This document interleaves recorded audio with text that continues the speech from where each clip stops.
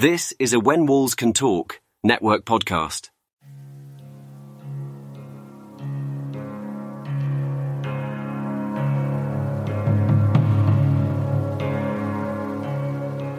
Before we begin, I want to issue a warning.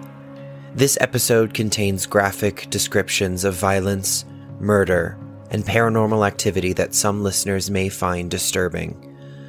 We also will be discussing mental health issues such as depression, anxiety, and suicide.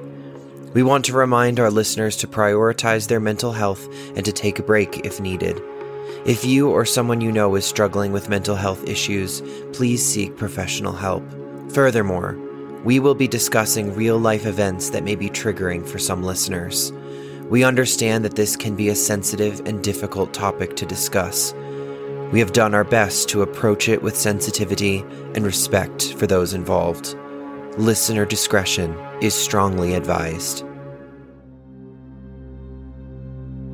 Death and despair linger in the shadows of even the most glamorous destinations, waiting to reveal their gruesome truths.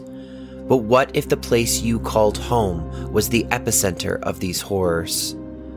The Cecil Hotel in downtown Los Angeles has long been known as a place of dark secrets, unsolved mysteries, and tragic endings.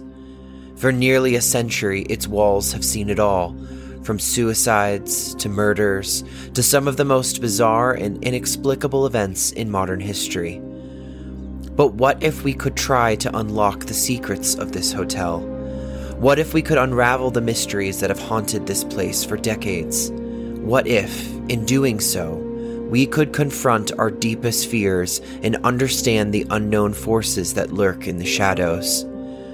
As we step into the world of the Cecil Hotel, we can almost feel the weight of the building's haunted history bearing down upon us. The air is thick with the lingering memories of the countless tragedies that have taken place within these walls. We can't help but wonder what secrets are still hidden, waiting to be discovered. What horrors have taken place in the very rooms that we stand in?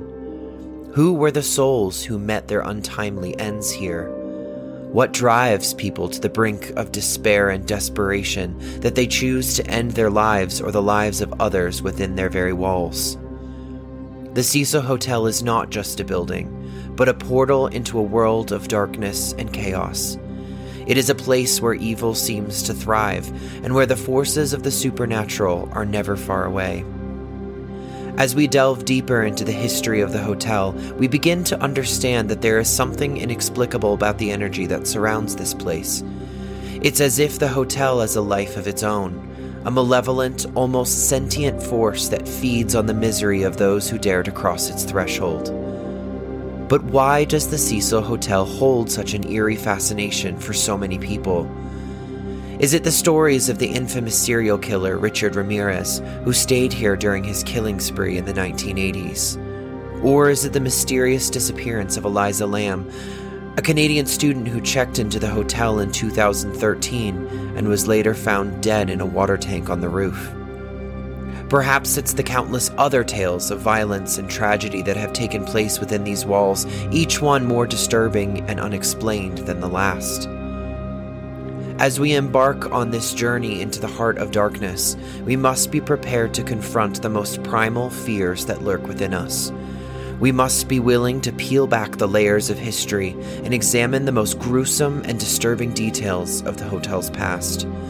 Only then can we hope to gain a greater understanding of the forces that haunt the Cecil Hotel and the mysteries that continue to baffle and terrify us to this day. But be warned, what you are about to hear is not for the faint of heart. Are you ready to journey with us into the heart of darkness? So join us, if you dare, as we explore the dark and twisted history of the Cecil Hotel, a place where nightmares become reality and the truth is often stranger than fiction.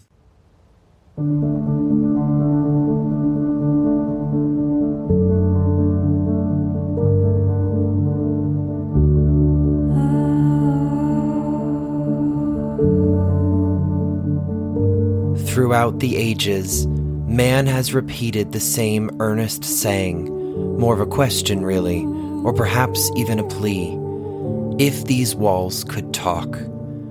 But what if they do, and always have?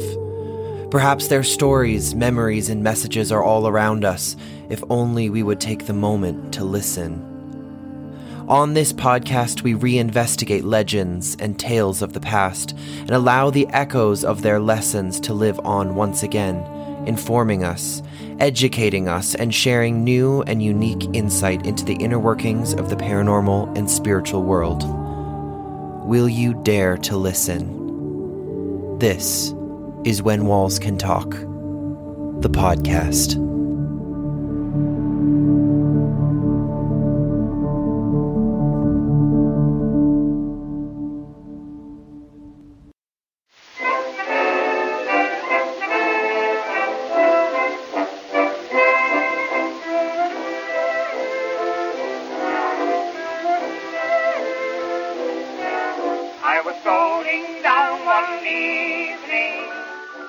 Los Angeles, 1919.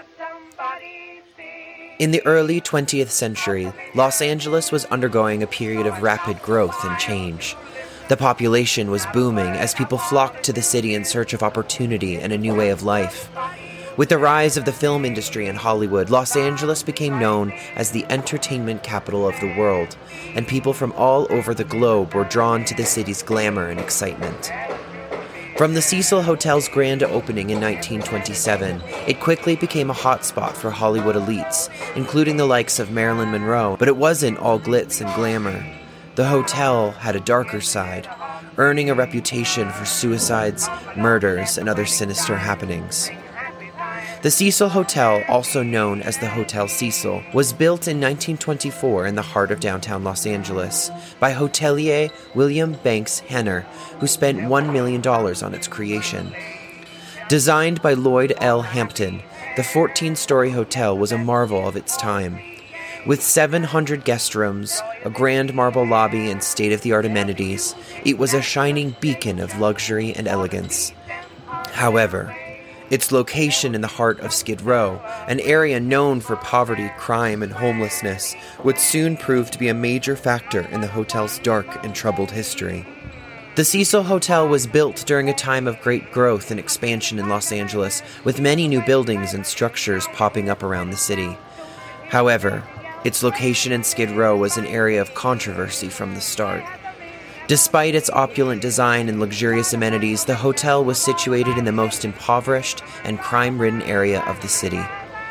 Its location would become a key factor in the hotel's notoriety and its reputation for being a magnet for crime and tragedy. When the Cecil Hotel opened its doors, it was intended to be a jewel of the downtown area, featuring a marble lobby, alabaster statues, and gorgeous stained glass windows, a towering edifice of Art Deco design. With its 700 rooms, each room in the hotel boasted elegantly appointed furnishings, ornate wallpaper, and high-end amenities. From the rooftop garden to the opulent ballroom, the Cecil Hotel was the epitome of glamour and sophistication, attracting some of the wealthiest and most influential people of the time.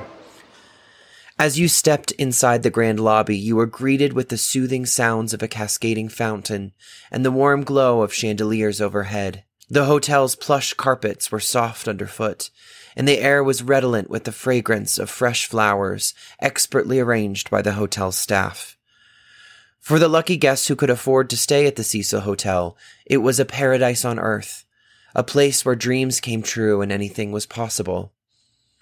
But Henner would quickly come to regret his investment. The Great Depression of the 1930s hit the United States hard, and its impact could be seen everywhere, including in the once glamorous city of Los Angeles. The economic downturn forced many people out of work and onto the streets, creating a homeless population that was concentrated in an area known as Skid Row. The Cecil Hotel, which had just opened its doors a few years prior, found itself located right in the heart of this area. As Skid Row grew, so too did the Cecil's reputation as a place where the downtrodden and desperate could find a cheap place to stay. The hotel's opulent design, which had once been a source of pride, now seemed out of place amidst the poverty and squalor that surrounded it. Despite this, the Cecil continued to attract guests, both those who had fallen on hard times and those who were simply looking for a bargain. But with the increase in transient guests came a corresponding rise in crime and violence.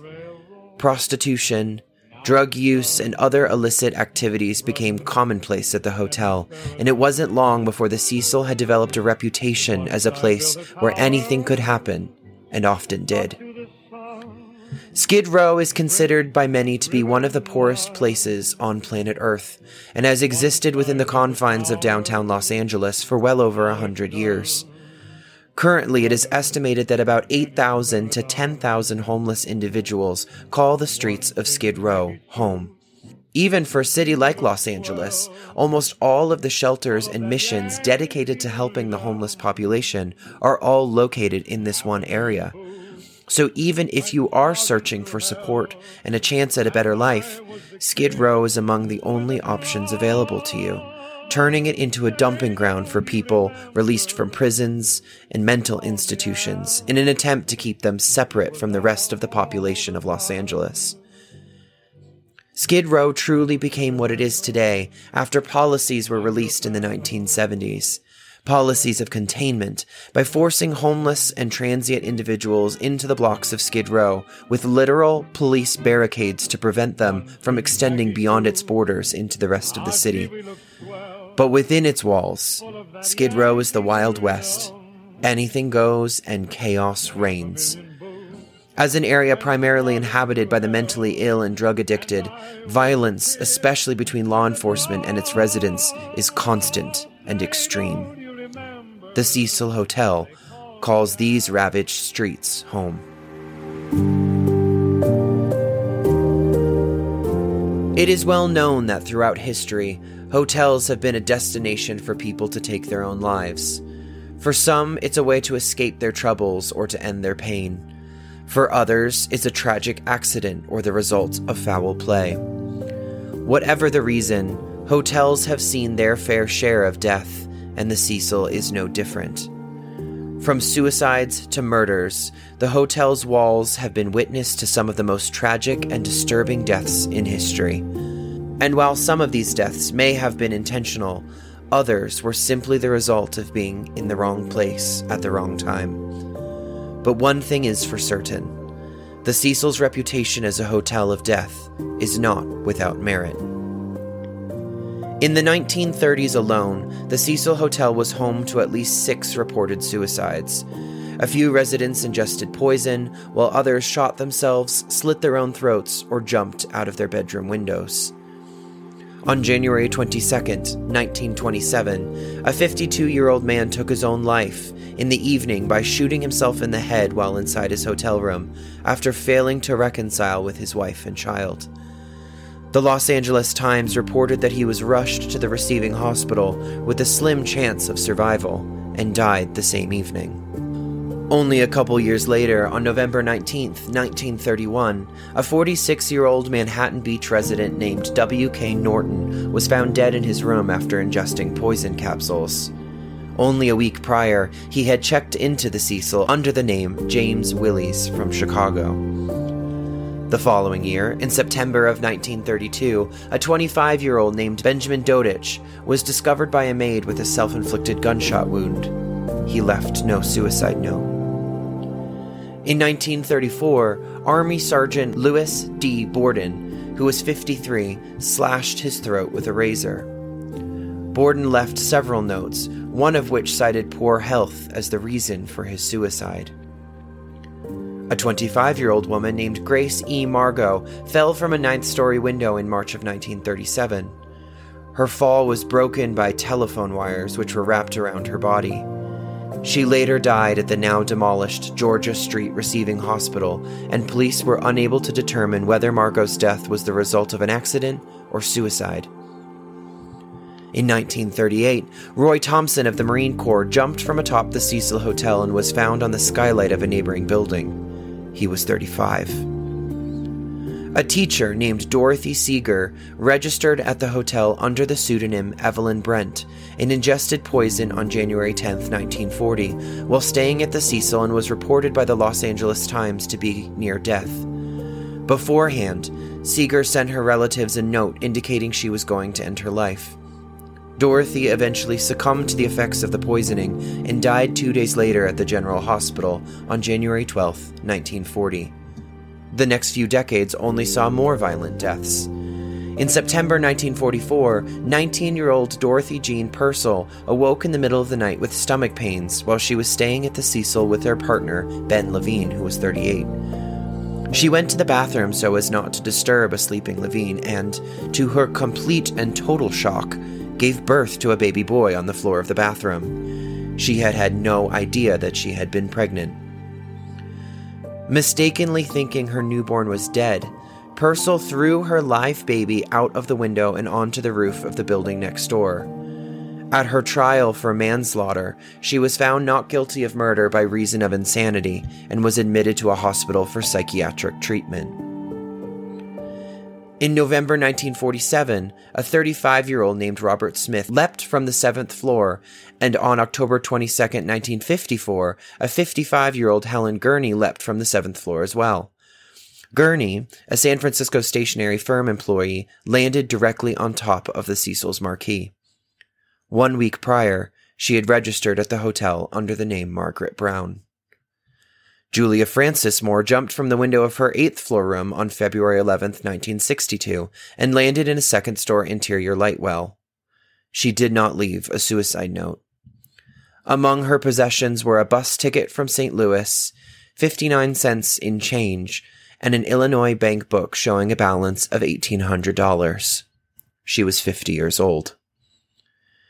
October 12, 1962, 65-year-old George Gianni was walking by the Cecil with his hands in his pockets when he was struck to death by a falling woman. Pauline Otten, 27, jumped from her 9th floor window after an argument with her estranged husband Dewey. Her fall killed both her and Gianni instantly. Police initially thought the two had committed suicide together, but reconsidered when they found Gianni was still wearing shoes. If he had jumped, his shoes would certainly have fallen off mid-flight. In light of the suicide, mishaps, and murders, Los Angelinos promptly dubbed the Cecil the most haunted hotel in Los Angeles. And these are just the deaths that we know about. There's no telling the countless others that have gone undocumented or covered up in the veritable spree of crime and darkness that have taken up residence in the hotel in the nearly 100 years since its opening. Many of the most notorious deaths at the Cecil remain unsolved to this day.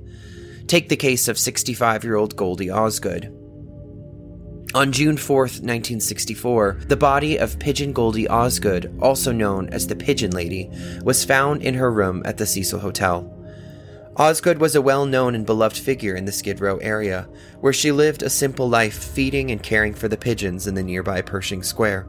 A retired telephone operator, Goldie was discovered in her room and had been raped, stabbed, and beaten, and her room was ransacked.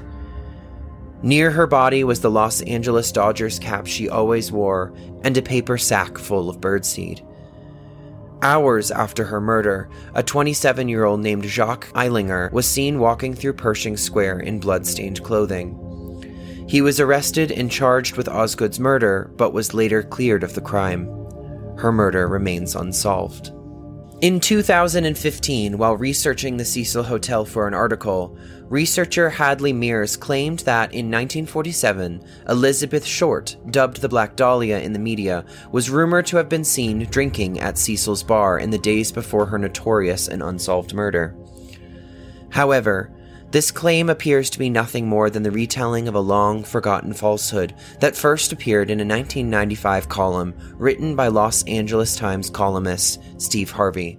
Without verifying the claim, Harvey had quoted Ken Schessler, author of the book This Is Hollywood, as saying, quote, "On January 11th, 1947, just 3 days before she was murdered, the Black Dahlia was seen in the bar at the Cecil Hotel with a girlfriend and 2 sailors. Schessler then added, quote, In fact, the hotel and the bars in the same block, including the dugout next door, were some of Elizabeth Short's favorite hangouts during the week before she was killed. However, according to LAPD records, Short was last seen alive at the Millennium Biltmore Hotel on January 9th and was not seen again until her body was discovered in an empty field on January 15th. What connection her death may have had to the Cecil is not known, but what is known is that she was found on a street not far away on the morning of January 15th with her mouth carved ear to ear and her body cut in two. But the Cecil has also been called the place where serial killers, quote, let their hair down. In the 1980s, the home was the temporary residence of serial killer Richard Ramirez, nicknamed the Night Stalker.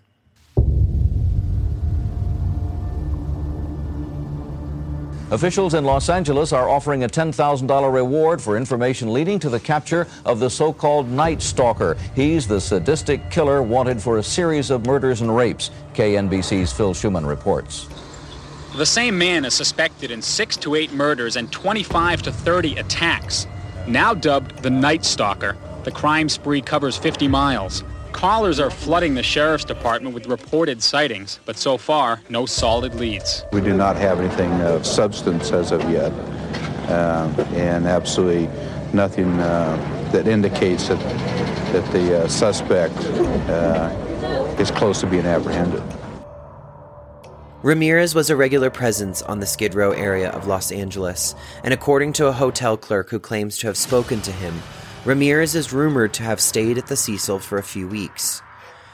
Ramirez engaged in most of, if not all of, his killing spree of 13 people while staying there. So casual was Ramirez about his deeds that he'd sometimes lounge around in the homes of his victims, partaking of snacks from the fridge while soaked in their blood. He also burglarized their homes, stealing cash and valuables, and in some instances, even body parts.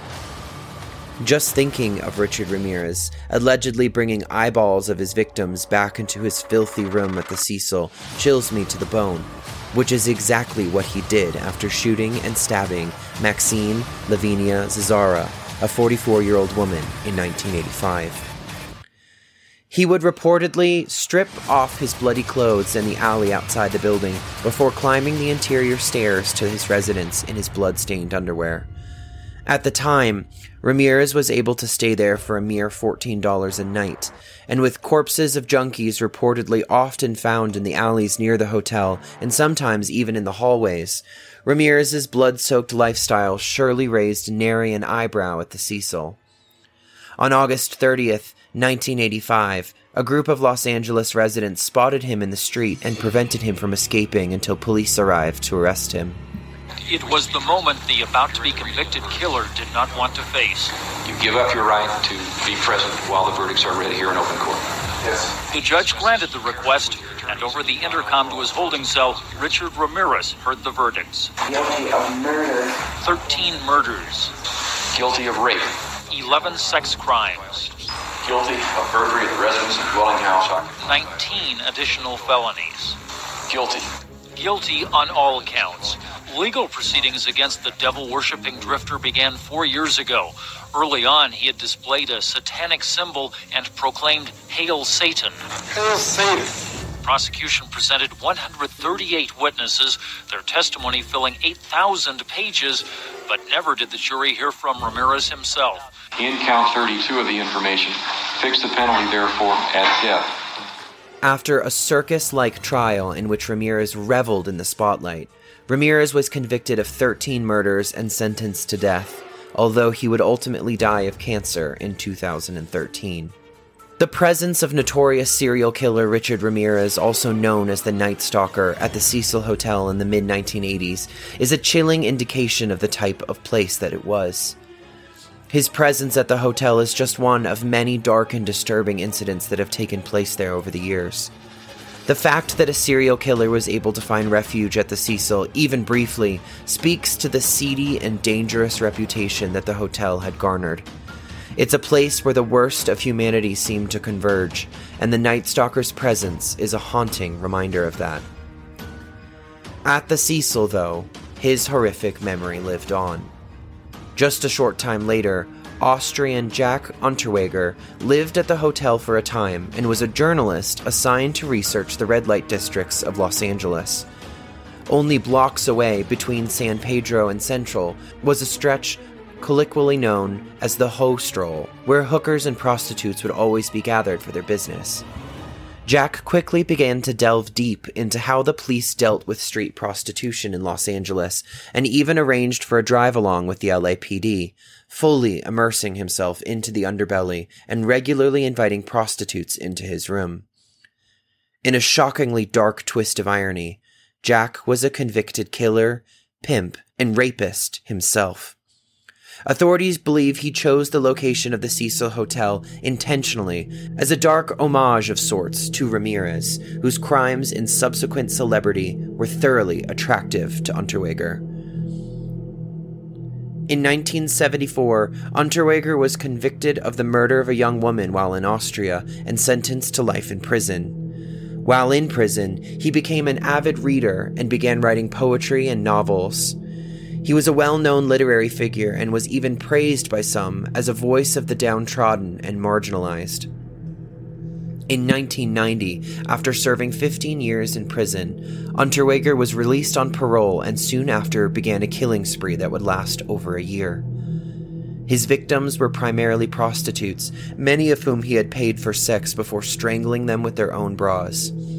Using a special type of ligature made from bras, he would strangle his victims to the point of unconsciousness, and then allow them to come to again so he could do it repeatedly until death. Unterweger would then stage their bodies in suggestive poses, sometimes leaving notes or items behind as if to taunt the police. Shortly afterward, Jack fled to America, where the murders began to pick up in Los Angeles instead.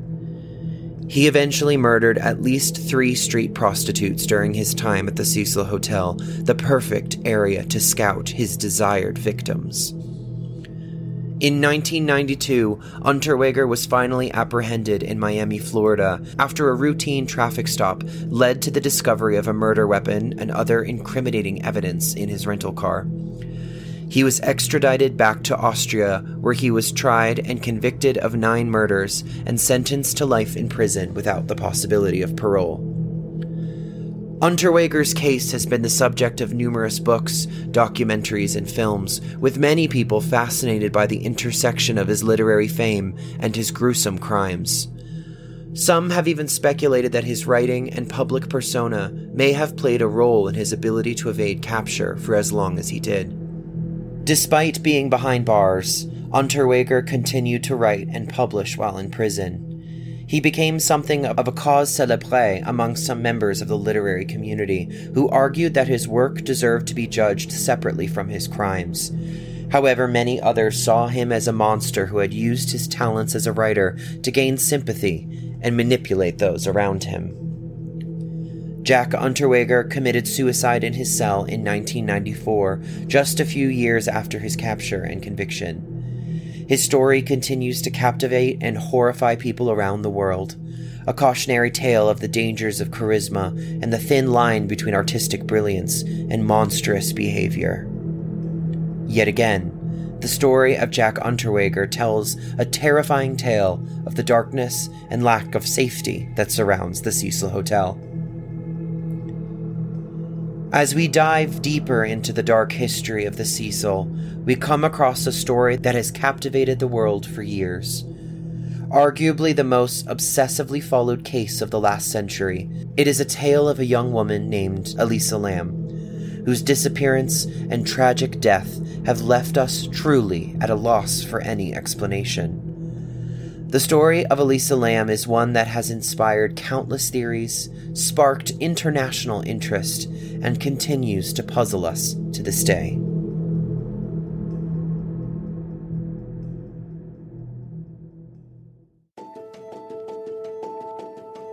If you probably couldn't tell, I'm obsessed with creating podcasts.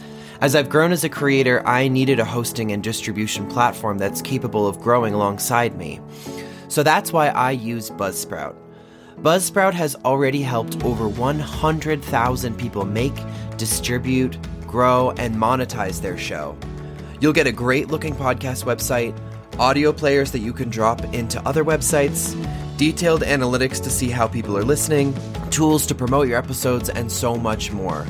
Podcasting shouldn't be hard if you work with the right partners, and that's why I love Buzzsprout. Don't wait. Get your message out into the world today by using my affiliate link in the show notes and get a $20 Amazon gift card. The team at Buzzsprout is passionate about helping people like you succeed and achieve all of your podcasting goals. Join the over 100,000 of us already using Buzzsprout to get our message out and watch your show take off. See you out there, creators.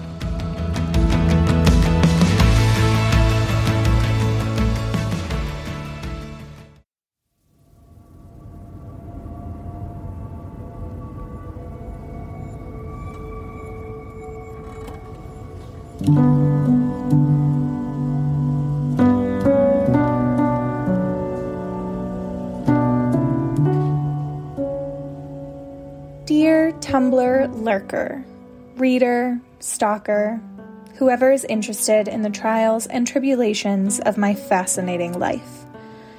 There's a wider world out there, and I have only seen a fraction of it. I'm very excited.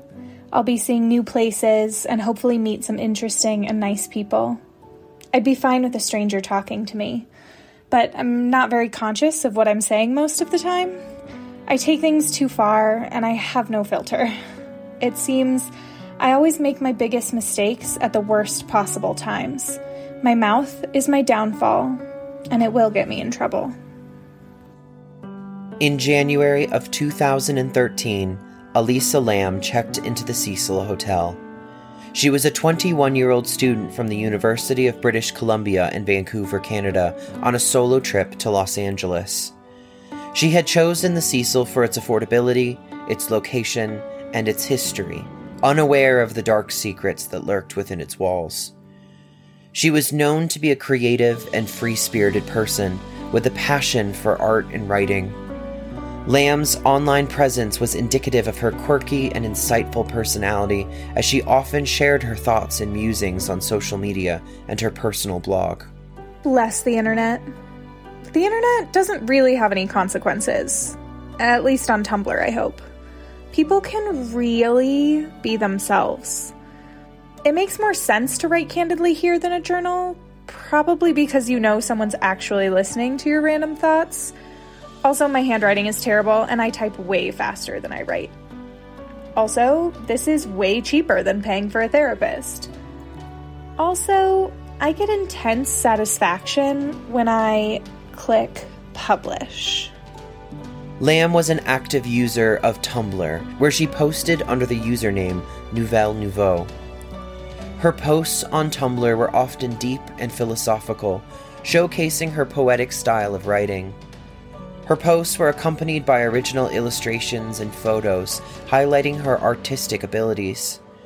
She also shared personal details about her life, including her struggles with mental health. Stressed about university. Somehow we're supposed to jump into some sort of maturity right after leaving high school. You enter a crash course into the shithole that is figuring out what the hell you want out of life. Damn it, people, we're trying to figure things out. On her blog, Lamb wrote about her experiences with depression and bipolar disorder and her efforts to manage her conditions. Depression sucks. Period. If someone says to you that they have depression, don't ask why. There is no why. Tell them every day you love them. Remind them every day it will get better. She often wrote about the challenges of navigating mental health care and her hopes for a brighter future. Her writing was introspective and honest, offering a glimpse into her inner, often troubled world. I suppose we roam on the internet because we aren't able to find in our physical lives the human connection we need for survival. So we search endlessly online, alone. It is somewhat reassuring that there is someone listening, even if you are all strangers and know these personal things. Lamb's social media presence and writing show that she was a thoughtful and introspective person with a creative and curious spirit. Her passion for self-expression and desire to connect with others through her writing make her story all the more tragic. She planned a West Coast tour through California to help her process some of her emotions and determine what path she might take for her future. January 28th, 2013. Arrived in La La Land, and the rest is to be written.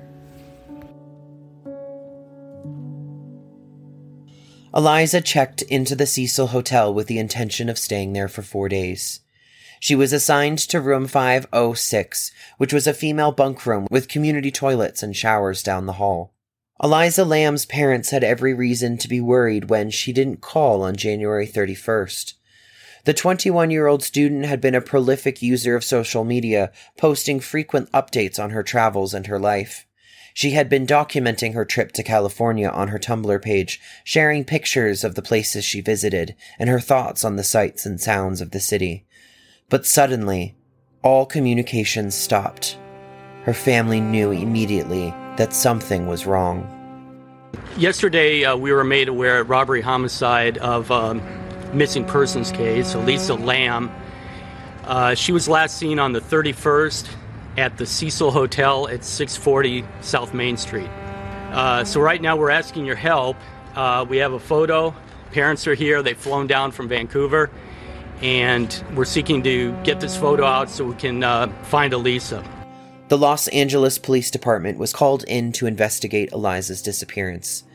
The case quickly became a top priority, with 18 detectives assigned to the case. The family worked closely with the investigators, providing any information that might be helpful to locate Elisa. They had one crucial piece of information: the last place she had been seen. The Cecil Hotel. Investigators arrived to check Elisa's room on February 1st, the day she was reported missing and the day she was intended to check out, only to discover that the hotel staff had already removed all of her personal belongings from the room. Her laptop, prescriptions, wallet, and clothing had all been left behind, locked away carefully in hotel storage with other people's personal items that had been left behind. The room showed no evidence of forced entry, and nothing that led the hotel staff to consider foul play at the time. The investigation into Eliza's disappearance was intensive, with detectives interviewing guests, the 50 employees on staff, and reviewing surveillance footage found from the hotel's cameras. However, as time went on and no new leads were found, the case quickly began to grow cold. Theories abounded as to where Elisa might be or what happened to her. One theory suggested that she may have left the hotel on her own accord and was living off the grid somewhere in Los Angeles. This was based on reports that Lamb had been experiencing mental health issues and had a history of wandering off. Another theory was that she had been abducted by a third party, possibly someone she had met on her travels or a hotel staff member. The search for Elisa Lamb was complicated by the fact that the Cecil Hotel had very few cameras, and those that did exist were of poor quality and often poorly aimed. The floor where Elisa was staying didn't even have one at all, so searching for a needle in a haystack doesn't even come close to the task that fell to the investigators. The Los Angeles Police Department was tasked with combing through hundreds of hours of footage across multiple cameras, minute for minute and second for second. This was no easy task, as the footage was often blurry, grainy, and difficult to decipher. The search was made even more difficult by the fact that much of the footage was not time-stamped, so investigators had to rely on visual cues to piece together a timeline of events. Only one camera was pointed at the elevators, and it captured footage that would later shock the world. The investigation into Elisa Lamb's disappearance took a shocking turn when the police tumbled upon footage of her in the elevator at the Cecil Hotel. Thrilled to finally find some form of lead, they continued to watch only to find themselves at a complete loss as to what they were seeing in front of them. In the video, Lamb can be seen frantically pressing buttons, looking as though she is hiding from something or someone. She steps in and out of the elevator, sometimes peeking out and gesturing with her arms. The eerie footage, along with Lamb's strange behavior, left investigators scratching their heads and fueled speculation online. The elevator footage became the most significant clue in the search for Elisa Lam. It proved, once and for all, that she never left the hotel. Where was she? They scoured the hotel, searching every room and conducting a thorough investigation of the building and its staff. Scent tracking dogs were led throughout the hotel, eventually locating her scent and leading investigators down the hall to the fire escape off the 5th floor. But from there, the scent was lost. Air support with floodlights and investigators scoured the roof and had nothing to show for their efforts. With no other evidence to go on, the case began to go cold once again. It seemed as if Elisa Lam had simply vanished into thin air. The following morning, after a top-to-bottom search of the Cecil Hotel, the LAPD was faced with yet another massive issue requiring nearly all of their available manpower. A manhunt is underway in Southern California, and the Los Angeles Police Department is under siege. 10,000 law enforcement officers are conducting door-to-door searches for one of their own, a fugitive ex-cop. 33-year-old Christopher Jordan Dorner is suspected of killing 3 people in a terrifying rampage after making claims in a bizarre online manifesto that he was unjustly fired by the LAPD and needs to clear his name. In a police department with a storied and troubled history, they have never seen anything like this before. Here's ABC's David Wright with the latest.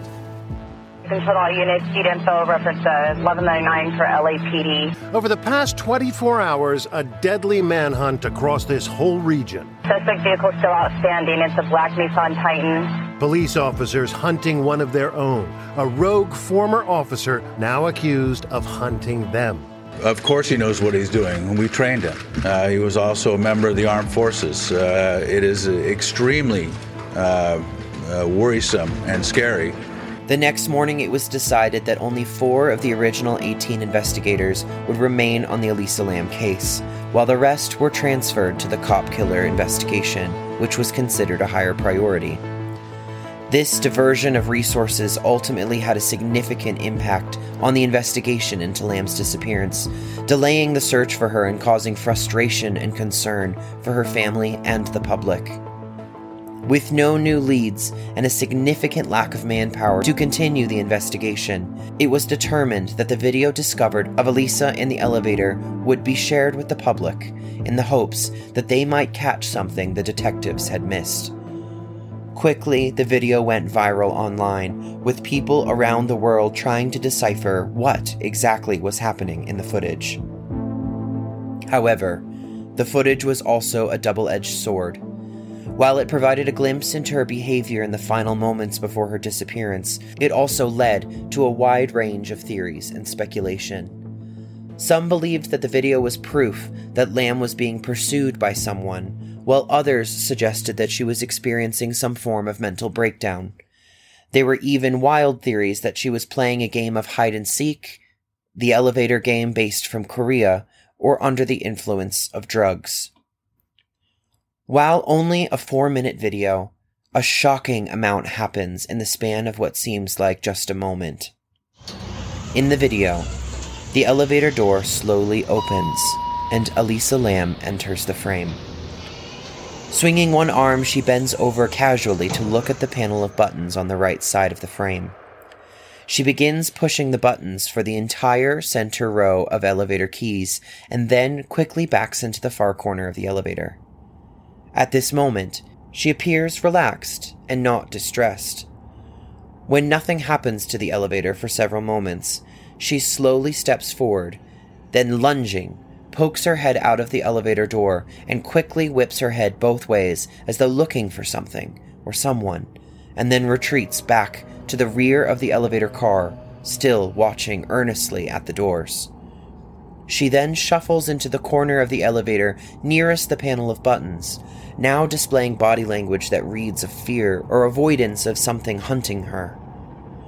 When more moments pass and the elevator still seems to not be responding, the doors remaining open and the car refusing to move, she shuffles back towards the entrance, hands clasped together in front of her near her waist, as though attempting to make herself smaller. She stares for a moment around the corner to her right, which is out of frame. Taking one tentative step forward, she leaves the elevator and steps back into the hallway. Then things get weirder. She begins making strange steps, almost in a square dance motion. One step to the left, then the right foot moves in to join the left, then one step back into the elevator again. These steps eventually taking her out of the elevator and slightly to the left of the doorway, leaving the side of her arm as all that is still visible. Still, the elevator refuses to move. Why isn't it moving? She begins making strange and wild gestures, returning to the elevator car and pushing nearly every single button on the panel. Running her fingers through her hair in a gesture of anxiety or stress, she once again steps out of the elevator. Her hands begin combing through the air in a strange manner, as though trying to touch something in front of her, or perhaps as though she's using her hands to explain something we can't hear on the video, or acting something out, to the emptiness. For all intents and purposes, it appears as though she's casting a spell, or moving in an almost ritualistic manner, before she begins clearly counting on her fingers. The behavior is wildly bizarre and disturbing. And then, just as shockingly as Elisa appears in the frame, she steps to the left of the elevator and is gone. One might think this would be the end of the video, but there's more. In fact, it's only 2 minutes and 30 seconds into a 4-minute video, and Elisa has already vanished from the footage entirely. For some strange reason, the police felt the need to release this along with the rest of the footage of her. Suddenly, the door to the empty elevator finally closes, and then suddenly opens again. It's almost like a mini ghost story crammed into 4 minutes of bewildering security footage. Suddenly again, the door closes, and the elevator resumes its normal operation. Something truly dark, bizarre, and potentially supernatural is occurring in this video. Everyone who watched this video immediately knew the haunting context of it. They were looking at potentially the very last moments of a woman who still hadn't been found. Despite the intense interest in the video, it was not enough to help the police locate Lamb. To a new development now in the search for a woman missing in California, a Vancouver woman. The LAPD has released bizarre surveillance footage of 21-year-old Elisa Lamb. She disappeared nearly 3 weeks ago. CTV's Scott Roberts is tracking this tonight. And Scott, first off, the video was taken some time ago?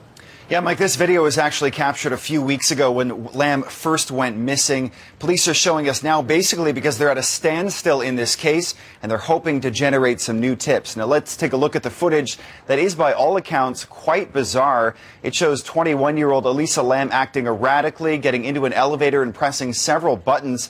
At one point, she appears to hide and also gets in and out of that elevator a number of times. Police say the footage is from a security camera at the Cecil hotel where the UBC student was supposed to be staying. It was taken at the beginning of Lamb's trip to Los Angeles just before she went missing. We are concerned because I don't know if she's acting on her own or there's some outside influence outside the elevator. So anything is possible. So we take all that into consideration. And police are worried that foul play could be involved. They tell us they got several tips immediately after this story made headlines about a week ago. But since then, they've really hit a roadblock. They're hoping anyone with information comes forward now. Mike, Tamara. All right. Thanks a lot, Scott. The elevator footage of Elisa Lamb has been scrutinized extensively, with investigators attempting to piece together any clues they can from the bizarre behavior captured on camera. The footage shows Lamb entering the elevator and appearing to push buttons for multiple floors, but the elevator doesn't move. She then backs into the corner of the elevator and appears to be looking out the door, possibly searching for someone. Her behavior becomes increasingly erratic, with strange hand gestures and seemingly talking to herself. Investigators noted that Lamb's behavior seemed to suggest that she was experiencing some kind of mental breakdown, perhaps. However, they also noted some odd details in the footage, such as the fact that the elevator doors remain open for an unusually long time, and that the buttons for the floors she pressed didn't seem to be registering.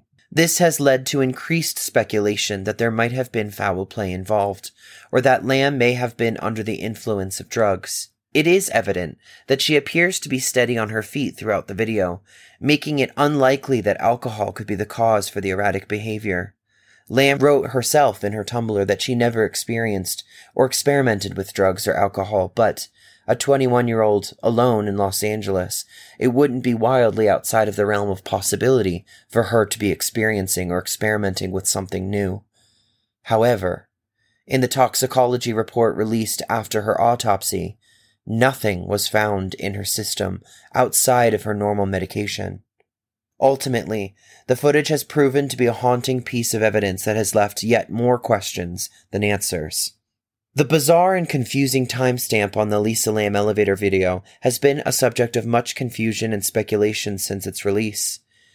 The video itself has no legible timestamp, but the metadata that came with the video release stated that it was shot on February 1st, 2013 at 10:31 a.m. Some have suggested that the timestamp, blurry at best, may be incorrect or even more concerning, redacted. Web sleuths have theorized that perhaps the video was actually shot at a later time, perhaps after Elisa's disappearance. This theory is based on the fact that the timestamp appears to be overlaid on the video with something else and could have been added later. Some have suggested that the timestamp may be accurate, but that the time on the hotel's surveillance system was off by several hours, leading to confusion about the exact time the video was shot. The timestamp very well may have been tampered with or altered in some way. The timing of the elevator video has also been a topic of controversy and confusion. Many have pointed out that at moments, the timing of the video seems to fluctuate, with some movements appearing slower than they should be, as if the video were playing at normal speeds and then slowing down. Additionally, some parts of the video appear to be missing, leading some to believe that portions of the video have been edited out. There is a clear cut where the elevator door seems to jump about 6 inches while closing near the end of the film. The cut occurs just after Elisa exits the elevator and before the door closes completely. It has been suggested that this cut is evidence that the video has been edited or manipulated in some way, as there is no clear reason why the elevator door should jump like that. Some have theorized that the cut was made to remove footage of somebody else entering or leaving the elevator, or to hide something else that happened in the hallway outside the elevator. Moreover, in deciphering the illegible timestamp, web sleuths are convinced that there are 53 seconds of unaccounted for footage missing from the released video. However, there has been no conclusive evidence to support any of these theories, and the cut remains a mystery. There are many conspiracy theories surrounding the Elisa Lam case, and one of the most popular is the idea that the management of the Cecil Hotel manipulated the elevator footage before it was handed over to the police. The suspicion arose due to the apparent time gaps and the inconsistencies found in the video, as well as the strange behavior of the elevator doors. Some people believe that the footage was deliberately edited to cover up what really happened to her, and that the hotel management or an employee who knows what happened was involved in the cover-up. However, there still is no concrete evidence to support these theories, and it is possible that the anomalies in the footage are simply the result of technical issues or other factors. But I'm still led to wonder, what could be on that missing minute of footage? After the police were able to review the elevator footage, they returned to the Cecil Hotel to try and piece together the movements of Elisa Lam in the hours and days leading up to her disappearance. One of their main concerns was that Elisa may have been under the influence of drugs, which are, of course, readily available on the streets of Skid Row. They searched the hotel for any clues that could help them understand Elisa's behavior in the elevator and in her final moments. As part of their investigation, the police spoke to the 2 women who had been sharing a bunk with Elisa. They explained that she had been acting strangely in the days before her disappearance, and that they had asked her to move to a different room, the hotel transferring her from room 506B to 514.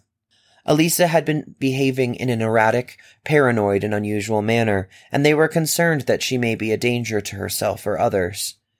The police also learned that she had been taking medication for her mental health, having recently been diagnosed as bipolar, and they began to consider the possibility that she may have had a psychotic episode or manic breakdown that led to her disappearance. While investigators were busy combing through miles and miles of the building along with countless hours of CCTV footage from the hotel, amateur sleuths on the internet were scrutinizing the elevator video, looking for any clues that could help solve the case. The video quickly went viral, and theories and speculation began to spread online. One of the most controversial and debated aspects of the Elisa Lam elevator footage is a single frame that some web sleuths believe shows a foot. The image appears to show what looks like a foot or shoe in the bottom of the frame as the elevator doors are closing. This has led some to believe that there was someone else present with Elisa in the elevator at the time, someone who may have been involved in her disappearance, perhaps even someone that was holding the call button, prohibiting the doors from closing and the elevator from moving. Many have even mapped her footsteps to prove that the placement of this bizarre object could not have been her own feet and must be the feet of someone else. Or something else. However, others have pointed out that the image is blurry and the quality of the footage is poor, making it difficult to definitively identify the object in question as a foot or anything else. Some have suggested that it could simply be a reflection or a glitch in the camera. Despite this, the possibility of someone else being present in the elevator has only added to the mystery and speculation surrounding the case. I must say, when identifying that frame of footage, it does seem very clear that the object disappears by moving out of frame. It is very suspicious and very strange. Perhaps there was someone or something outside the elevator all along.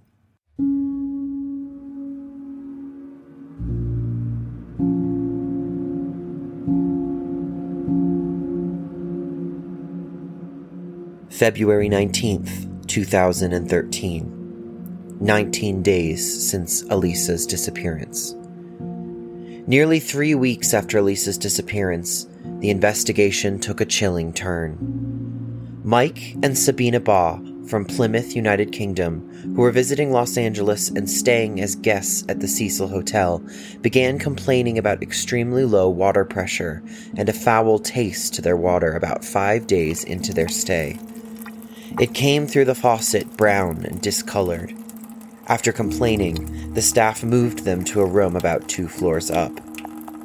When a maintenance worker investigated the hotel's water tanks on the roof, he made a gruesome discovery. After climbing the ladder to access the hatch at the top of the water tank, he peered inside. There, floating in one of the water tanks, face up, was the body of Elisa Lam. She was completely white, well into decomposition and naked, her clothes resting at the bottom of the tank. Immediately, hundreds of investigators and detectives descended on the scene. It's not common for the body of a missing woman to be found almost 3 weeks later, floating in a water tank on top of a building in downtown Los Angeles, and with no explanation as to why she was there in the first place. We begin with a disturbing development in the search for a young Vancouver woman in Los Angeles. Nearly 3 weeks after Elisa Lam went missing, a body has been found in a water tank on the roof of her hotel. The coroner now has it, so at this point, it's a coroner's case until the person's identified and we know the cause of death. So this means we don't know how this woman died or if this is foul play, and those answers may take a few days. Tamara? All right, thanks a lot for this, Sinjin. The police arrived at the scene quickly and began their investigation. They climbed up to the roof of the hotel and carefully removed Elisa's body from the water tank. It was a heartbreaking sight. The young woman's body was limp and lifeless, and it was clear that she had been dead for some time. As the police continued their investigation, they quickly realized that there were a number of odd and disturbing circumstances surrounding Elisa's death. For starters, there was no apparent reason for her to be on the roof in the first place. The roof was supposed to be locked and off limits to guests, so how did she get up there? And why was she in the water tank? And for how long? Well, let's start with the actual murder case, the actual case itself. I can't call it murder because what the LAPD is saying is they're treating this as a suspicious death. They are not calling it a homicide. What they will tell us is that Lam, a resident of Vancouver, Canada, came down here as a tourist. She arrived in Los Angeles on January 26th. Well, on January 31st, she went missing. She was last seen here at the Cecil Hotel. You've seen that surveillance video. You've seen pictures that the LAPD has sent out of her. Then yesterday, the maintenance worker, responding to some concerns about some water problems at the hotel, went and checked the rooftop's water tanks. There are 4 of them. When he looked in one of them, that's when he made the gruesome discovery. The fire department investigators have been here. They did identify her through body markings. At this point, the autopsy is still being conducted. Frederica is still waiting for that. And here's what one couple from the UK told us. The water did have funny taste. It wasn't right. There was something wrong. The pressure in the water was terrible. The shower was awful. The water, and when you turned the tap on, the water was coming black first. The discovery sent shockwaves through the community, and the investigation into her death was reopened. Was it a tragic accident or something much more sinister? These were questions that the investigators, the public, and Elisa's family all wanted answers to.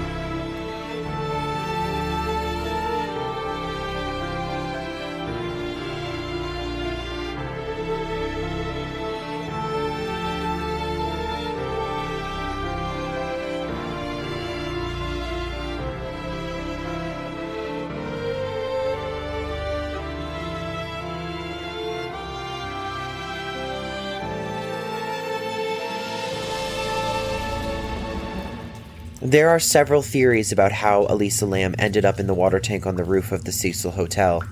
One theory is that she climbed up to the roof herself and somehow fell into the tank. However, the rooftop door was supposed to be locked and armed, which makes this theory unlikely. Another theory is that someone put Elisa in the water tank. This could have been a hotel employee or another guest who had access to the roof. Some people have speculated that Elisa was murdered, and her body was placed in the tank to conceal evidence. There's also a theory that Elisa was experiencing a mental health crisis and climbed into the water tank for some unexplained reason herself. It's possible that she was hallucinating or disoriented and didn't realize what she was doing. However, this theory doesn't explain how she would have been able to lift the heavy lid on the tank by herself. Some people have suggested that Elisa was the victim of foul play, possibly as part of a larger conspiracy involving the hotel. However, there is no concrete evidence to support this theory either. The only evidence present was the body itself. Investigators decided to drain the tank and allow the body to slowly and softly land on the bottom. From there, they cut an access point to allow them to remove the body from the bottom of the tank. Investigators also searched the tank and surrounding area for fingerprints of a potential assailant, but nothing was found. Nothing about the scene told a story of violent crime. No physical evidence was present at all. Following the discovery of Elisa Lam's body in the water tank atop the Cecil Hotel, interest in the hotel exploded as people from around the world became fascinated with the case. The internet was flooded with theories and speculation as YouTubers and web sleuths wanted to try and solve the case themselves. As the investigation continued, more and more people became interested in the case, and the Cecil Hotel became something of a tourist attraction for true crime enthusiasts. Some even went so far as to book rooms at the hotel in order to experience its dark history for themselves. In the infamous elevator video of Elisa Lam, she is seen pushing the button for the 14th floor of the Cecil. However, the button immediately deilluminates, which leads many to believe that must have been the floor that Elisa was already on in the video. Regardless of which floor Elisa was actually on, it is clear from the video that she exits the elevator to the left and down the hall. This hall leads to the fire escape, which is believed to be possible access to the rooftop where the water tanks were located, and notably, also where the scent-tracking dog lost her trail. However, From here, it's a nearly vertical climb up the ladder to the roof, 15 stories above the ground. Certainly not a climb for the faint of heart, and not one we'd expect from a petite 21-year-old visiting a strange city.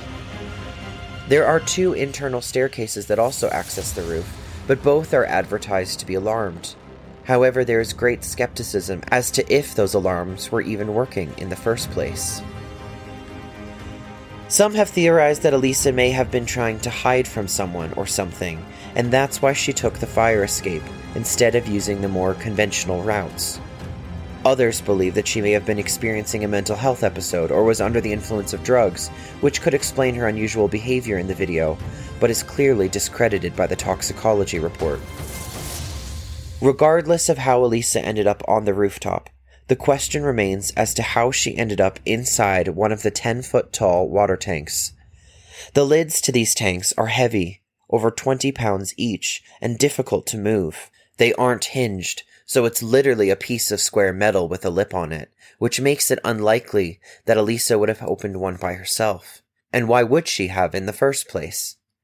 Some have suggested that this proves someone else must have placed her inside the tank, either as a part of foul play or as part of a cover-up. According to investigators, the lid was found closed when she was discovered. There's absolutely no way for her to have been able to reach the lid to close it behind her from inside the tank. Someone else must have been involved. There is also the question of how Elisa's body remained undetected in the tank for as long as it did. The tanks are regularly inspected by maintenance workers, and it seems unlikely that her body could have gone unnoticed for weeks. Some have suggested that her body may have been placed in the tank after the initial investigations, while others have speculated that the workers may have been complicit in the cover-up. Elisa Lam's autopsy revealed that there were no signs of physical trauma or sexual assault. The cause of her death was determined to be accidental drowning, and her manner of death was classified as undetermined. Typically, in a drowning, there may be foam in the airways of the deceased, or the lungs may be congested and filled with fluids. In the medical examination, neither of those telltale signs were present. However, that doesn't necessarily rule out accidental drowning either. However, her toxicology report did reveal that she had taken several prescription medications at therapeutic levels, including an antidepressant and an antipsychotic. The presence of these medications in her system led some to speculate that Elisa may have been experiencing a manic or psychotic episode at the time of her disappearance, which could have contributed to her erratic behavior in the elevator footage. Others have suggested that her medication regime may have contributed to her accidental drowning by impairing her judgment or coordination. However, again, it's worth noting that the amounts of medication found in her system were well within the normal therapeutic range, and may not necessarily have been a contributing factor to her death. At the end of the autopsy, the body literally didn't answer any questions at all as to the mode of death, or how long she was in the tank itself. Reading over the 24 pages of it myself, only one thing stood out to me as strange. The examiner describes how all of Elisa's wet clothing was covered in a sand-like particulate loosely found in the folds of the clothes. Now where in the world could that have come from?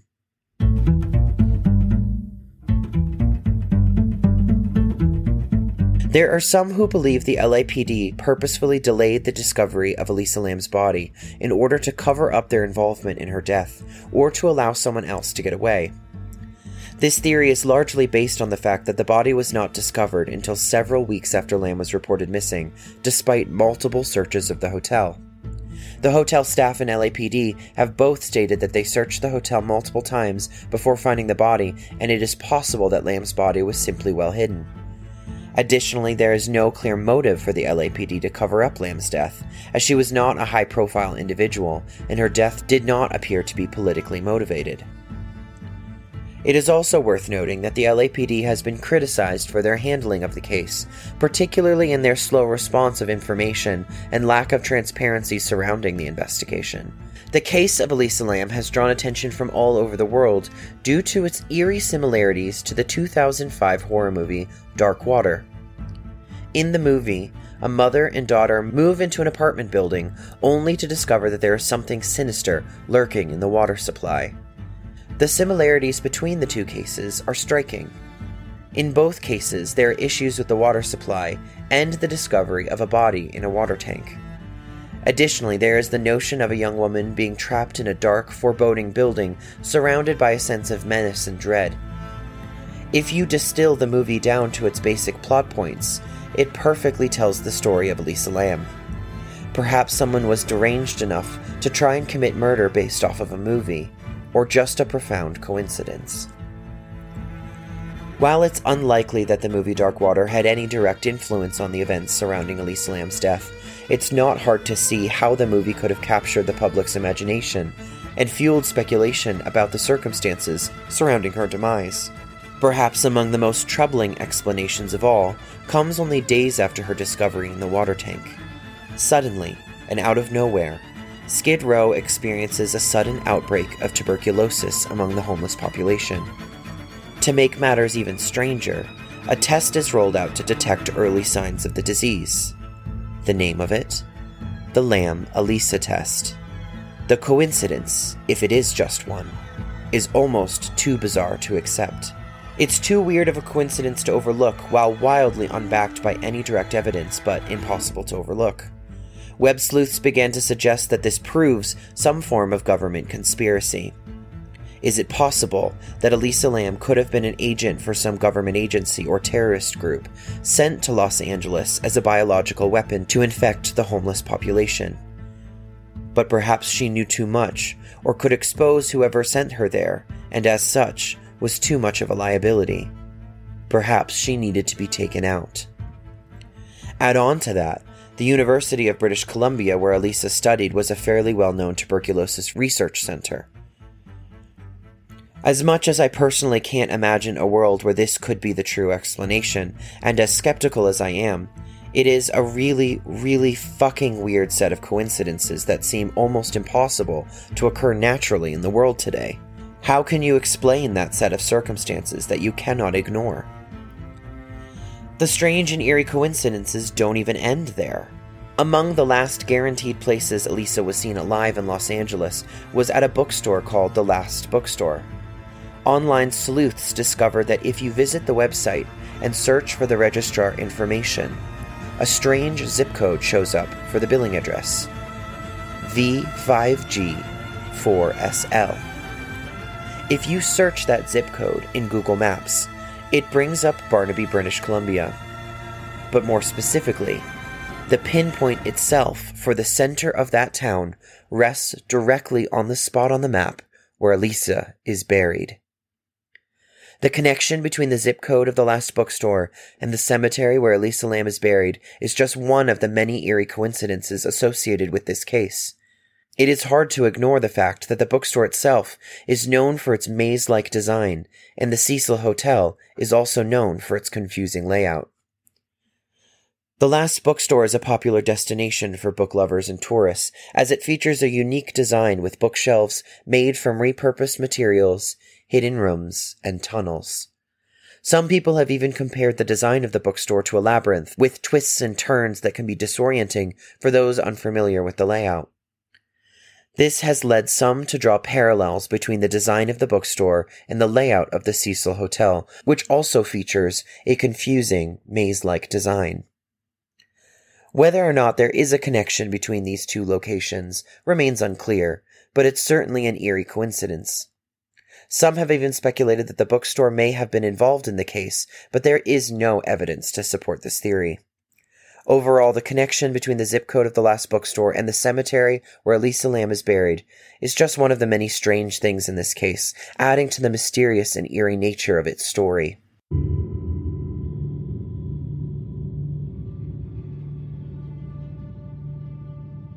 The Cecil Hotel has been linked to a disturbing amount of dark happenings, ranging from suicides, murders, and drug overdoses. This has led many people to believe that there is something sinister about the hotel itself that draws these types of events to it. Some speculate that the hotel is cursed, haunted, or even built on top of a vortex of negative energy. Some believe there is something even more sinister at play. The hotel's history of violence and death has led many to consider that it is haunted by the ghosts of its past victims. Some have even reported paranormal activity at the hotel, including strange noises, unexplained movements, and ghostly apparitions.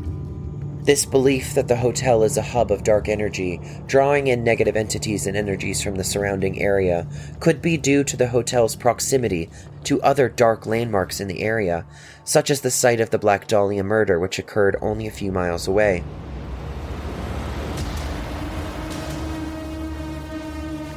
Despite the numerous theories, the true cause of the Cecil Hotel's dark history remains a mystery. Whether it is cursed, haunted, or simply a product of its location and history, the hotel continues to draw interest from those who are fascinated by its eerie past. Pete Monzingo, a writer and comedian, lived across the street from the Cecil Hotel in 2016 to the present day. During his time living there, he has documented numerous eerie experiences that he believes were paranormal in nature. I live across the street from one of the most haunted hotels in the world. You know, no big deal. Even Ghost Adventure said this. The Cecil Hotel has proven to be one of the most haunted places we have ever investigated. So, I really wanted to talk about some of my stories and things that I've seen living across the street. The whole time I've been living here, the hotel has been closed. I feel like I'm a really good resource for the Cecil because I am literally here all the time watching. But I have experienced strange sightings, strange shadows. Some of the lights started just turning on. There was a fan that turned on, a couple lights that turned on, and the next day they would be turned off. There'd be all these doors open and windows open. The next day it would shut. The curtains in different rooms are slightly different from day to day. And there is nobody going in or out of the hotel. I posted this video on TikTok. Here's a clip of it. I saw in the hotel there was an old man smoking a cigarette staring at me. And I remember thinking, maybe he's not. How can he even see me? It's pitch black. So I decided to run to the other side of my apartment to see if his head were to follow me, and it did. So he was looking at me, and I freaked out, jumped behind the couch to hide, and in that moment I realized that the Hotel Cecil hasn't even been open for years. It's like practically boarded up right now. I went to peek one more time and he was gone. I'm pretty sure it wasn't my imagination, but I mean, who knows? And then another time, I look out my window and I see a shadow. Immediately, I thought, that's somebody hanging. But I didn't call 911 because I didn't know if it was real.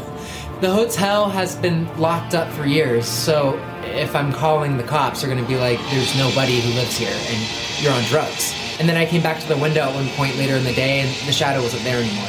So I have no idea what I saw, if it was real, if it was. I just have no idea. There's another experience I had here at my apartment, and I had a water bottle like this. It was just sitting on the TV, and it went shot from one side of the room all the way to the other. And I immediately looked at the Cecil Hotel. I was like, the Cecil! And then I burned stage. You know, I'm always really scared to even talk about the Cecil Hotel because I feel like the ghosts are listening. And at one time, the fire alarm was going off. Like I said, no one's in there, so why is the fire alarm going off? So I was telling my friend about this, and right when I had said I was scared because I feel like the ghosts are gonna listen, my fire alarm in just my unit went off. Just got goosebumps. Burning sage! I just want to let everybody know that right after I said that, the camera died. I need to stop talking about the Cecil Hotel. Monzingo's experiences are not unique with the Cecil. Many people who have lived near or visited the Cecil have reported strange occurrences and a feeling of unease. Whatever the cause, the Cecil remains a place of fascination and intrigue for those interested in the paranormal. The 5th season of the hit TV series American Horror Story was titled Hotel, and it drew direct inspiration from the Cecil Hotel in Los Angeles. The show's creators Ryan Murphy and Brad Fulchuk drew heavily from the history of the Cecil Hotel to create a chilling and terrifying story of murder, ghosts, and the supernatural. In the show, the Hotel Cortez is the setting of the story, and it is portrayed as a grand but sinister hotel in downtown Los Angeles. The hotel is known for its dark past, which includes serial killers, ghostly apparitions, and strange, unexplainable circumstances. One of the key inspirations for the show was the story of Richard Ramirez, the Night Stalker, who stayed at the hotel during his murder spree in the mid-1980s. Ramirez is portrayed in the show as a ghostly presence who haunts the hotel and its guests, seeking revenge for his capture and eventual execution. The show also drew inspiration from the mysterious death of Elisa Lam. The character of Sally McKenna, played by Sarah Paulson, is based on Lam and her tragic death at the Cecil. Sally is portrayed as a ghostly figure who haunts the hotel, unable to move on from her tragic past. In addition to these real-life inspirations, the show also incorporated elements of classic horror stories and urban legends, such as the myth of the Hotel California and the legend of the Black Dahlia. The result was a terrifying and haunting story that captivated audiences and cemented the Cecil Hotel's place in popular culture as a place of darkness and despair. While the show took many liberties with the real story of the Cecil, it brought renewed interest to the hotel and its dark past.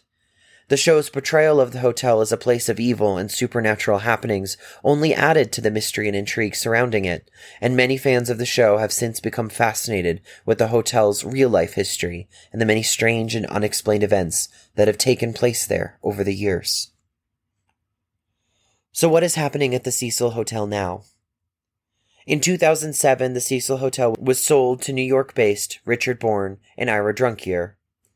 The duo purchased the hotel for $26 million and announced plans to renovate and rebrand the hotel. The sale came at a time when the area around the hotel was undergoing gentrification and revitalization, with many new businesses and restaurants opening up in the neighborhood. The new neighbors initially rebranded the hotel as a boutique hotel, but the rebranding effort did not go as planned. Many long-term residents of the hotel who were low income and lived at the hotel as a last resort were evicted to make way for the renovations. The hotel remained open during the renovation process, which left many guests unhappy with the state of it. Despite the renovation efforts, the Cecil Hotel continued to struggle financially under the new ownership. In 2011, the hotel was sold yet again to a company named SRO Housing Corporation, which was a non-profit organization that aimed to provide affordable housing to low-income individuals. After the notoriety surrounding the death of Elisa Lam and the reputation of the Cecil Hotel, the building's owners decided to rebrand and renovate it again. In 2014, a portion of the hotel was renamed Stay on Main, with the intention of attracting a younger, hipper crowd of budget-conscious travelers, dubbed the Youth Hostel for the Modern Traveler. Of the hotel's 15 floors, 14 technically, as there is no floor 13, 3 towards the middle were set aside for the new Stay on Main, leaving the rest of the upper floors for the more long-term residents of the Cecil, in accordance to its requirements for low-income housing. A separate entrance was created for the Stay on Main portion to continue efforts to separate its image and identity from the history of the Cecil. The renovation included updates to the lobby and guest rooms with a focus on a more modern and stylish aesthetic. However, the building's infrastructure remained largely unchanged, including the infamous Skid Row location and its reputation for violence and criminal activity. It should be mentioned as well that both the Stay on Main and Hotel Cecil guests shared the same elevators. This meant that it would be very possible as a young traveler to come face to face with deranged, mentally unstable, or drug-inflicted individuals while getting to your rooms. Despite the new name and look, many still associated the building with its troubled past and the mysterious death of Elisa Lam. The rebranding ultimately failed to improve the hotel's reputation, and it continued to struggle financially. In 2017, the building was sold to developers who planned to convert it into a mix of hotel rooms and affordable housing units. However, the project was met with resistance from both residents and city officials, and the building remained vacant. Until now. After almost 5 whole years of the Hotel Cecil being closed, it finally reopened this last week. They had a ribbon cutting ceremony on Tuesday, and you know I was all over that shit.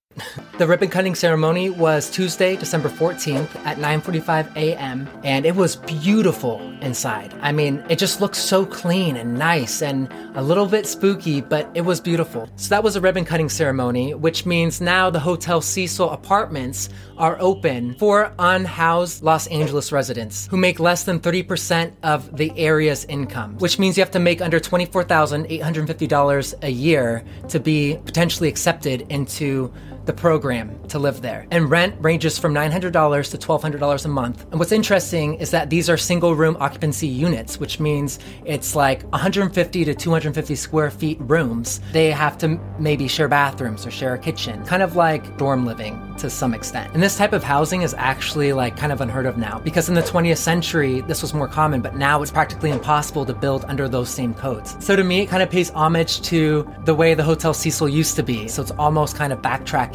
into the vibe that it was before. I don't know, that's my superstitious mind though, but I just think that that's kind of cool, and it's kind of a cool way to honor the way the building used to be. So that's one of the reasons why this project of restoring the Cecil was so unusual. But another reason is because the developer was a for-profit developer and not one of the nonprofits that specialize in permanent supportive housing. And also the building's conversion was entirely financed by private capital. So they didn't rely on taxpayers. And because this was a historical landmark, which means that, you know, there's history here and it's almost been standing for 100 years, they could do something called adaptive reuse. And what that means is that they were able to restore the aesthetic of this building, but keep the historical features. And because of that, it cost $75 million for this whole process to restore it, instead of like $300 million, which is what it would have cost if they had remodeled it as a luxury hotel, like they had initially planned. When the Hotel Cecil closed in 2017, there were articles that came out about how the owner was shutting down because he wanted to make plans about putting a rooftop pool and bar. He wanted to make it a luxury hotel and apartments and just kind of revamp it and make it like super cool. They had plans towards doing that and they were going to start, but then COVID happened. And instead, what I guess they decided to do is transform it into the Skid Row Housing Trust instead. So this is kind of a place where a lot of the homeless people or people who make very little money can go in and get their shit together so they can have a better life. Like, I think it's awesome what they're doing, and I love it, but it's also like, okay, what were your intentions though? I started thinking they're just doing this because they're trying to find a loophole like they were trying to do when Stay on Main opened. Because of the restrictions around the hotel, we developed a concept for 2 separate hotels in one building.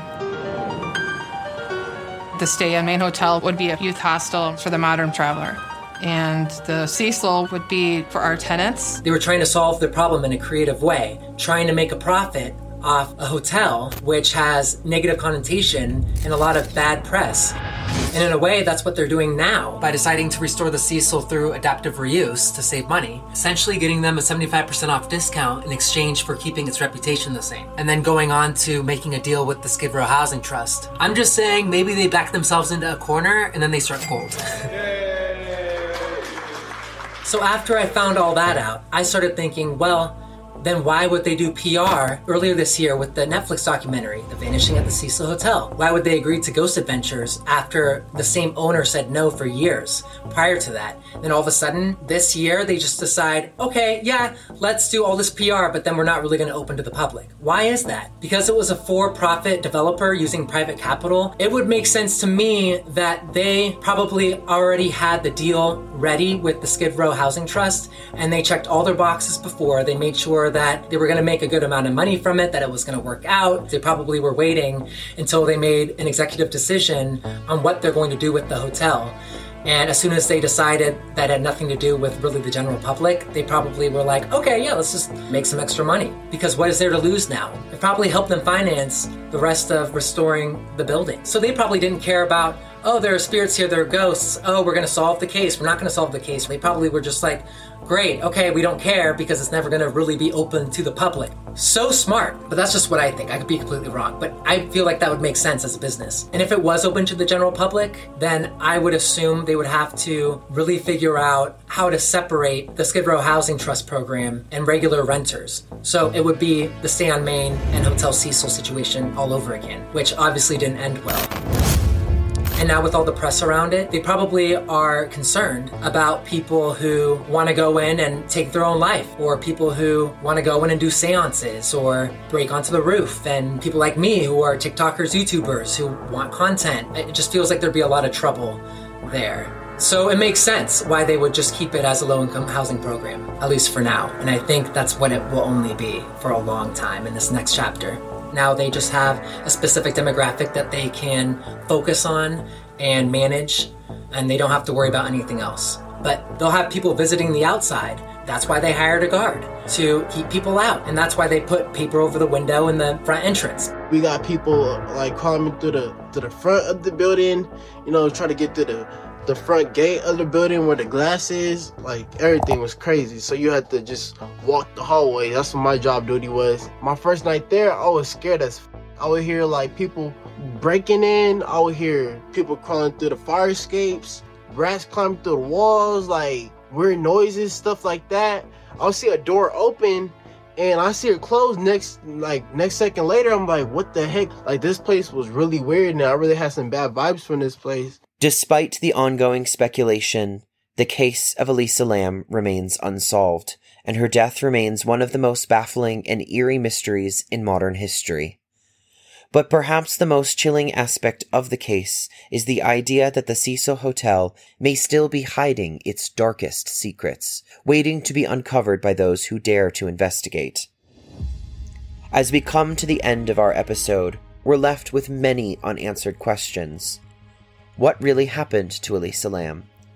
Was her death the result of foul play or just a tragic accident?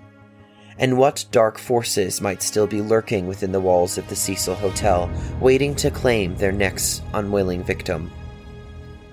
These are questions that may never be fully answered, but they serve as a reminder that the paranormal and the unknown are all around us, waiting to be found. And perhaps, if we listen closely enough, we may hear the whispers of the past, warning us of the dangers that lie ahead. Regardless of what really happened to Elisa Lam, her story has become part of the larger lore and legacy of the hotel. It's a place where the line between reality and the paranormal seems to blur, where tragedy and mystery seem to be woven into the very fabric of the building itself. But what is it about this hotel that seems to attract such darkness, and why do we find ourselves drawn to stories like these? Perhaps it's because they remind us that there is still so much we don't know about the world around us, that there are still so many undiscovered mysteries, and that the paranormal and unexplained are still very much a part of our collective consciousness. And maybe, just maybe, it's a reminder that we should never stop asking questions and seeking answers, no matter how unsettling they may be.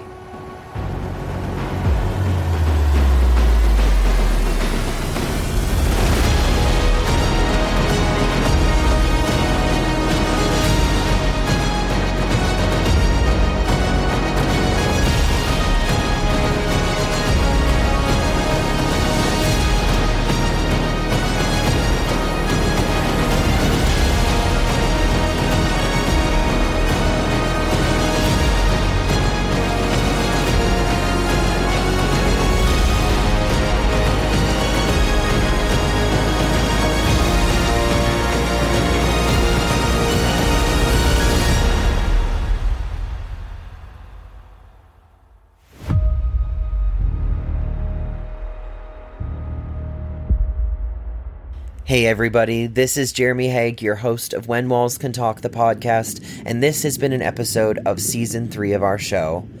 I just wanted to say thank you so much for your continued support and your patience with me, as it's been a few months since I've released episodes, but I definitely am planning on returning to the game, and I'm so excited for everything I have in store for y'all. As always, if you want to learn more about me, visit my website at www.whenwallscantalktarot.com, and there you can join our newsletter list to be reminded and updated every time we post new episodes, new offerings for my tarot services or courses, and the release of our highly anticipated upcoming monthly newsletter, The Spirit Box. If you have paranormal stories, poems, or any sort of reflections that you would like to submit and be a contributing writer for the Spirit Box, even on a case-by-case basis, please reach out and let me know. I'm looking for people to join and create a real community space with the Spirit Box, and I'm very excited for everything I have planned for that.